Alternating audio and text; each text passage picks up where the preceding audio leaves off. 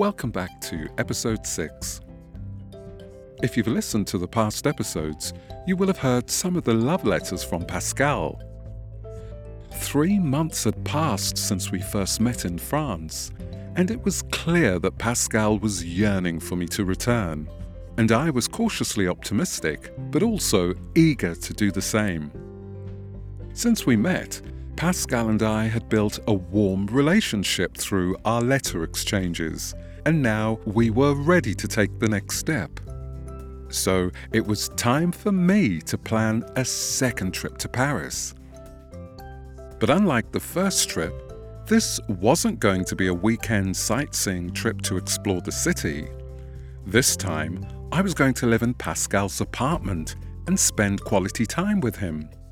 This trip would either bring us closer together or set us further apart.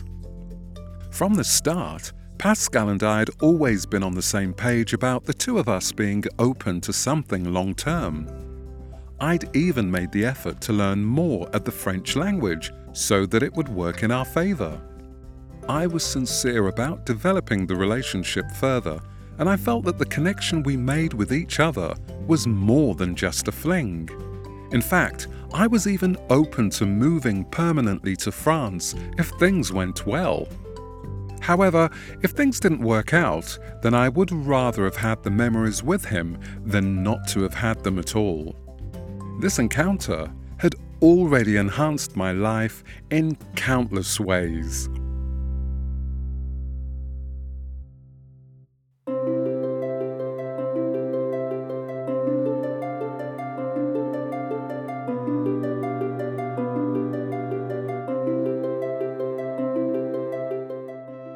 Paris, the 3rd of May 1990. Sébastien, may I still tell you that I love you? And this time, at the beginning of the letter. You're silly. Why would you like to go to a hotel?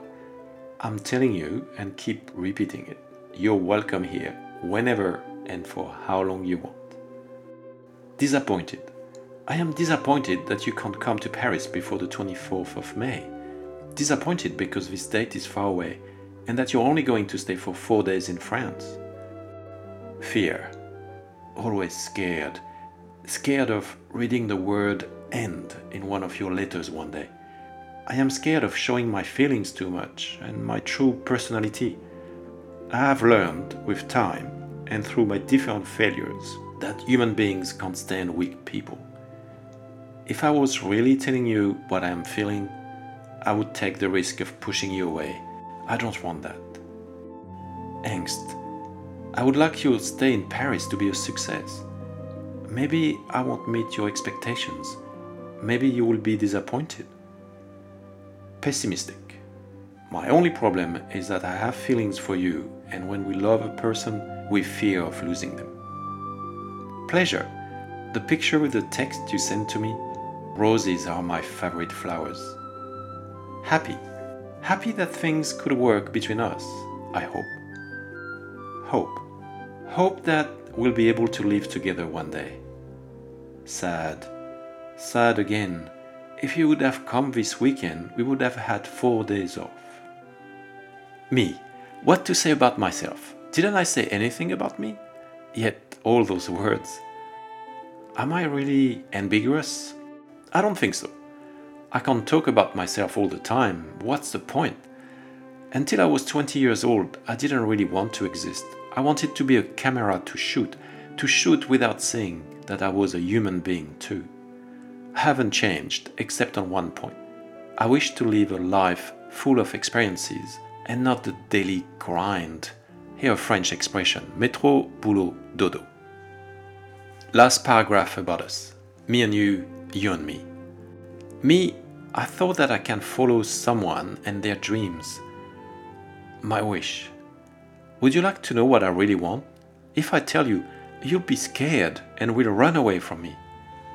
Simply, I have already told you, my biggest wish is to share somebody's life for better and for worse. The country, the color of the skin, the religion, and all kinds of problems don't matter. To create something together, to try to understand each other, to be tolerant of someone else. Actually, What I'd like but can't tell you yet, that person, that human being, that man is you. Don't think I'm telling stories again. Please trust me, but don't always wait for me to say the words that you would like to read. To sum up, you're welcome here. P.S. Bravo, you wrote in French. It doesn't matter if you make mistakes. I'll give you private lessons.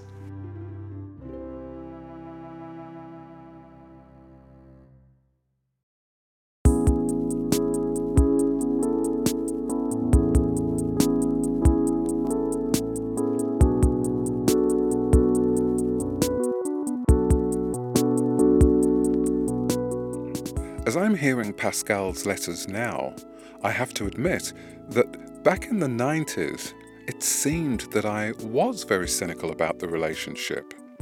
Pascal implied this a few times in his letters and tried to reassure me that he wasn't exaggerating or making up stories when he declared his love. Obviously, there must have been a fair bit of cynicism in my letters to him. I have to confess that maybe I was a little cynical about his love. You see, I had an idea of how I expected relationships to work. I believed that great things took time, including relationships. But everything seemed to be moving fast with Pascal. It's like the poem of Solomon Grundy, who lives and dies his entire life in one single week. Born on a Monday, christened on a Tuesday.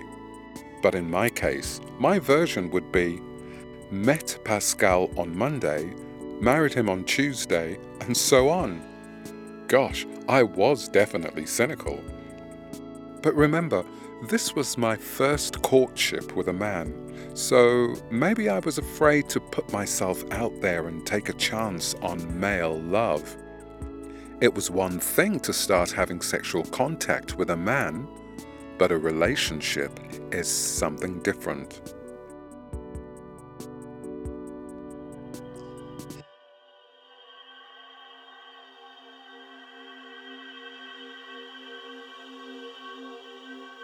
Imagine the message I was giving off to Pascal when I appeared suspicious and critical of his love. It explains why he had doubts about whether or not our relationship would work. But I'm not going to be too hard on myself because I was young and very inexperienced at the time.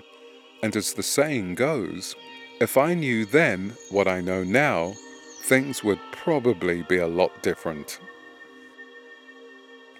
I suppose that being cynical created a sort of bubble around me so that I felt safe and obviously self-righteous as opposed to being vulnerable. I know now that when we wrap ourselves so deeply in doubt and criticism, it can be difficult to see the good in others. It's better to be open and unguarded, and then we're more likely to find what we want instead of allowing ourselves to become hardened by cynicism and fixed in our point of view. At the end of the day, being open-minded and optimistic is good for relationships. It's a shame it took me 30 years to realize that. Oh, to be young again and to understand love. Actually, it didn't really take me 30 years. It just sounds more dramatic when I put it like that. Maybe, on a deeper level, I suffered from low self-esteem. As a young man, I was never really satisfied with my physical appearance. I guess it's quite common to think that when you're young.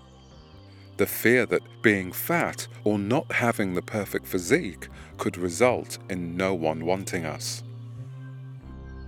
When I was with Pascal, I was about 14 stones. That's about 93 kgs. I often looked in the mirror and would think of all the things I wanted to change about my body. So I tried all sorts of fad diets and weight loss gimmicks, such as running in sweatsuits, drinking slimming tea, taking diet pills, and going on crash diets. When we constantly think about food and body weight, it can lead to feelings of inadequacy and low self-esteem.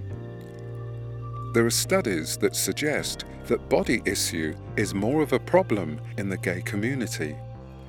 That's because when it comes to appearance, gay men hold themselves and one another to far more exacting standards. So much is made of our physique, muscle size, definition, pecs, abs, biceps, etc., that many gay men feel under intense pressure to have a good body. A part of this obsession comes from the need to seek validation and acceptance from the gay community, and this can lead to an unhealthy fixation with our appearance. Not much has changed since I was a lad, because today you could argue that there's more pressure on young people to have a body beautiful. There are thousands of images of perfect bodies promoted on social media, and that's sure to fuel a lot more insecurities among the youth.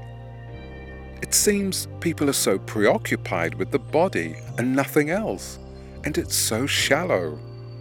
We're all beautiful in our own way, and we shouldn't just be focused on our looks. So when I was with Pascal, I must have felt the need to conform to a physical standard. Pascal had a great body, but I felt a little overweight and wondered whether Pascal preferred the body beautiful. I shared this insecurity with him in my next letter. This was his response.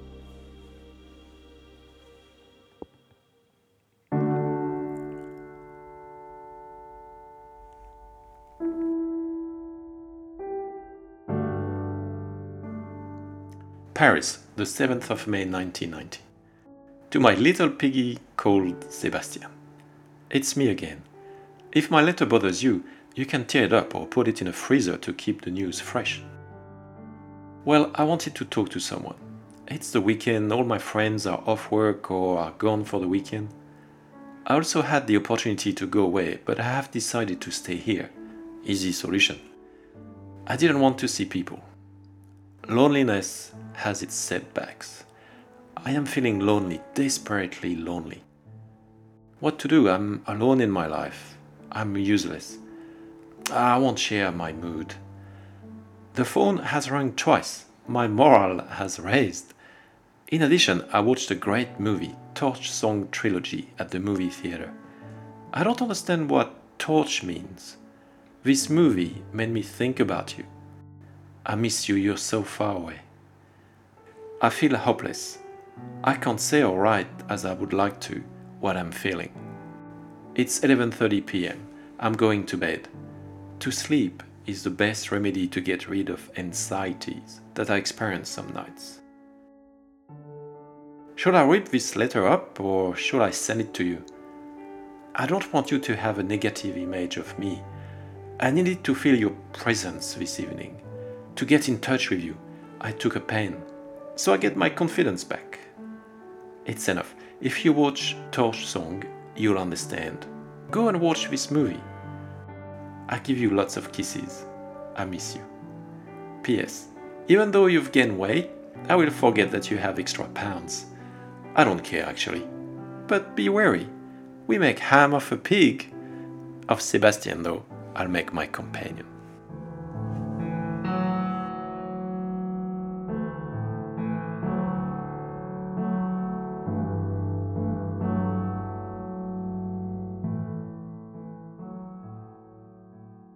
When I remember Pascal, he didn't strike me as the type of guy who'd feel lonely or depressed.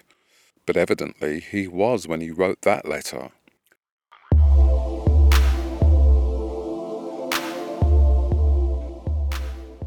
Loneliness can be soul-destroying. You can live a busy life in the city and meet lots of people, but still get incredibly lonely. I can remember being in large clubs surrounded by friends and still feeling lonely. Loneliness is not just about sitting at home in solitude. you can feel alone in a crowd. In the 90s, gay men experienced a lot more rejection in society than they do today. The negative culture of homosexuality made an impact on many men. No one wanted to be called a faggot or batty man, or to be seen as being one. So there was the pressure to keep your sexuality secret from your own family and friends. I recall that Pascal wasn't out to his parents, so this would have added to his stress and mental well-being. We'll talk more about the topic of loneliness and mental health in the next episode. If you're interested in watching the film that Pascal mentioned in his letter, it's called Torch Song Trilogy, and it was released in 1988. You can find a link to the film in the show notes.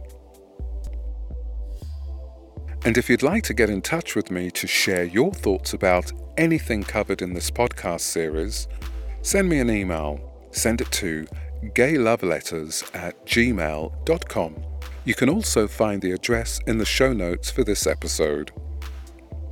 I hope I haven't finished on a downer with all the talk about depression and loneliness. I'm a glasses half full sort of a guy, and I encourage you to be the same. So keep your head up, and I'll catch you next time.